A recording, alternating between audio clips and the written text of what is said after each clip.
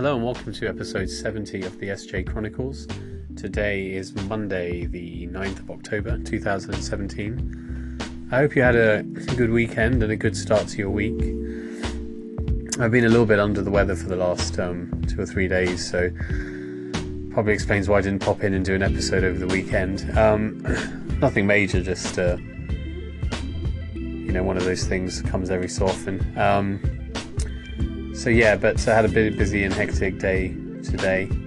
Got a few deadlines that sort of came out of left field and requiring a fair amount of grinding through things to get them done. There's a few things that actually came up over the weekend that I'd like to talk about, but I won't do that all today. I just wanted to touch on one of them today. And on the face of it, this might not seem like it has anything much to do with entrepreneurship, but I think it does, because basically it's around presenting, and that applies to all kinds of areas of life, really. All kinds of people need to do presentations, so entrepreneurs need to do them, but so do medical educators and other people. And this came up in the context of some discussion around the physiotherapy event that we're organising. And basically, just a little bit of background, I suppose. When I first started doing presentations some 10 years ago now or so,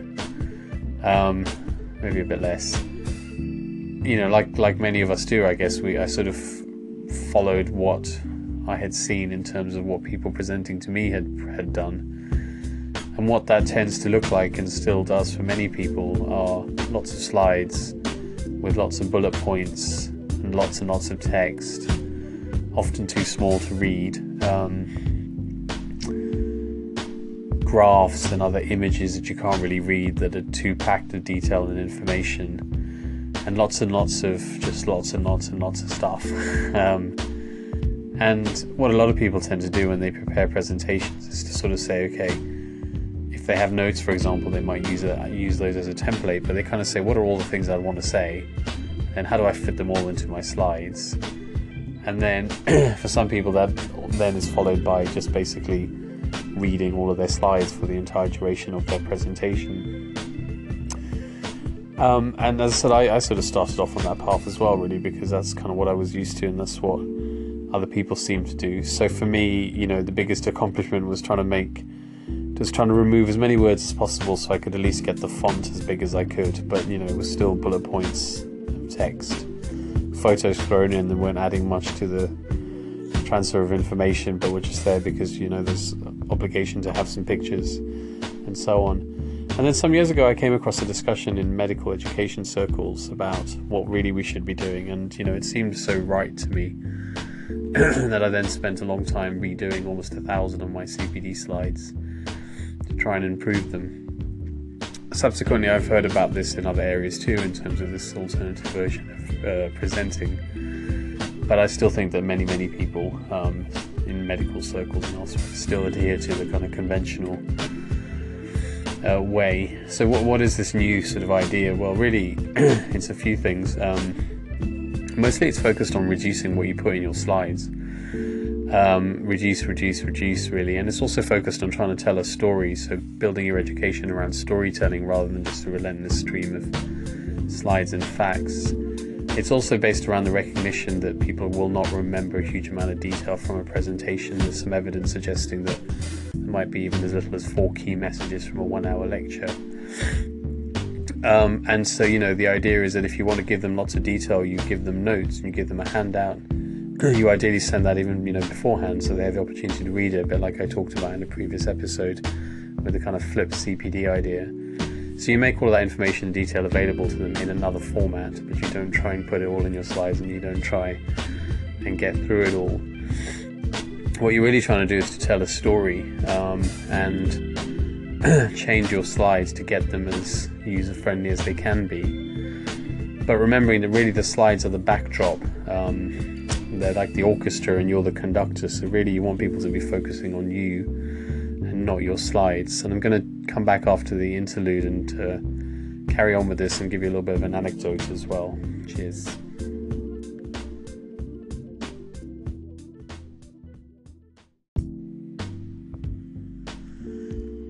Okay, so as I said in the last segment, the idea is that you are the conductor. You want people to be paying attention to you, not your slides. And so the more you try and get them to read your slides, the less attention they pay to you. Of course, you don't want to be reading your own slides either, because then you're basically ignoring the people that are attending your presentation.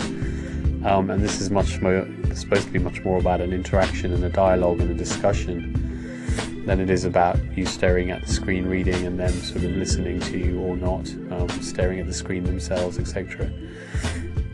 So the anecdote was that a couple of years back I gave a CPD talk to some vets in London, and the topic was diabetic ketoacidosis, which is relatively complicated. It's not quantum physics or anything, but it's not necessarily that straightforward. And the projector that was available at the venue actually had broken, and so we weren't able to project the slides, and the organizer was very concerned about all of this. I was very relaxed about it, because I don't need my slides as a safety net or to provide me some sort of comfort that I can read them.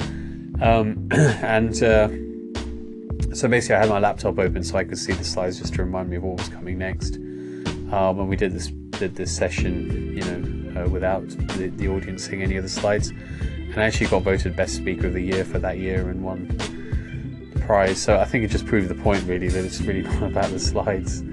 It's about the transfer of information and the engagement and the interaction.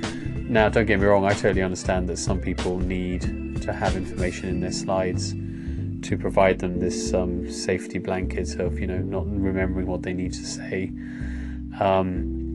not being comfortable and confident with the information. But on the flip side, I think if people realign the lens and said, well, actually, we are overcomplicating how much we need to try and communicate in the presentation, then of course that helps with this worry about forgetting to say what you need to say, because you actually need to just say, you know what, we're not trying to convey lots of facts and details. That's not the purpose of this. That's what the handout's for. That's what the notes are for. This is an opportunity to tell a story, to engage, answer questions, etc.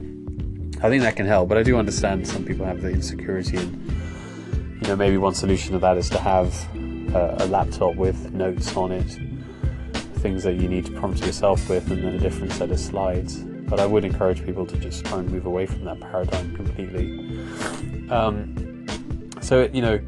I'm by no means very good at the whole telling a story aspect, and partly that's because it takes a lot of time. And if you listen to some people who are well recognized as good medical presenters, for example, there's a whole build-up of sometimes months before a single presentation, where they're gathering their thoughts, they're accumulating media, images, rehearsing, practicing, all that kind of stuff. And I don't have the time to do any of that, although having said that, they're also very busy people, so I'm not quite sure how they manage it. But I at least try and have my slides in a format that I think that they're better than they used to be, even if there's not that much story. And a lot of what I say in my presentations is very much off the cuff. The slides help me think of what's the next topic, if you like, or what's the next point, but I don't have any sort of script. I just kind of free flow on it. But it's things like seeing where you can replace, well, first of all, get rid of as much of the text as possible, and where you have to keep it, try and kind of minimize it, but use images as much as possible rather than text, and stripping out a lot of the facts and the detail that you might have tried to cram into your slides before, focusing on what your key messages are and repeating them often and getting them across, at the beginning, in the middle, at the end, getting rid of the bullet points, getting rid of the lists. And if you're going to have slides that have text on them, then try to build them up over a series of slides. So say you had 5 points to make, you would have 5 slides that you would build up. So the slides moving quickly keeps the audience more engaged and listening to you, rather than staring at one slide for 2, 3, 4 minutes, whatever it might be. So I'm not by any means a master at any of this, but I just think people could definitely do what they do better when it comes to presenting, and my approach seems to go down quite well. I don't think I'm shortchanging people in terms of the level of discourse we're having and information I'm providing, and I always try and give comprehensive notes. In fact, the one I'm doing in November, I got an email from the organizer saying that the best set of notes she's ever seen in terms of their layouts and so on. So anyway, I'll catch you tomorrow. So in the meantime, take chances, be compassionate, live in a beautiful state, have an open heart and an open mind. Cheers.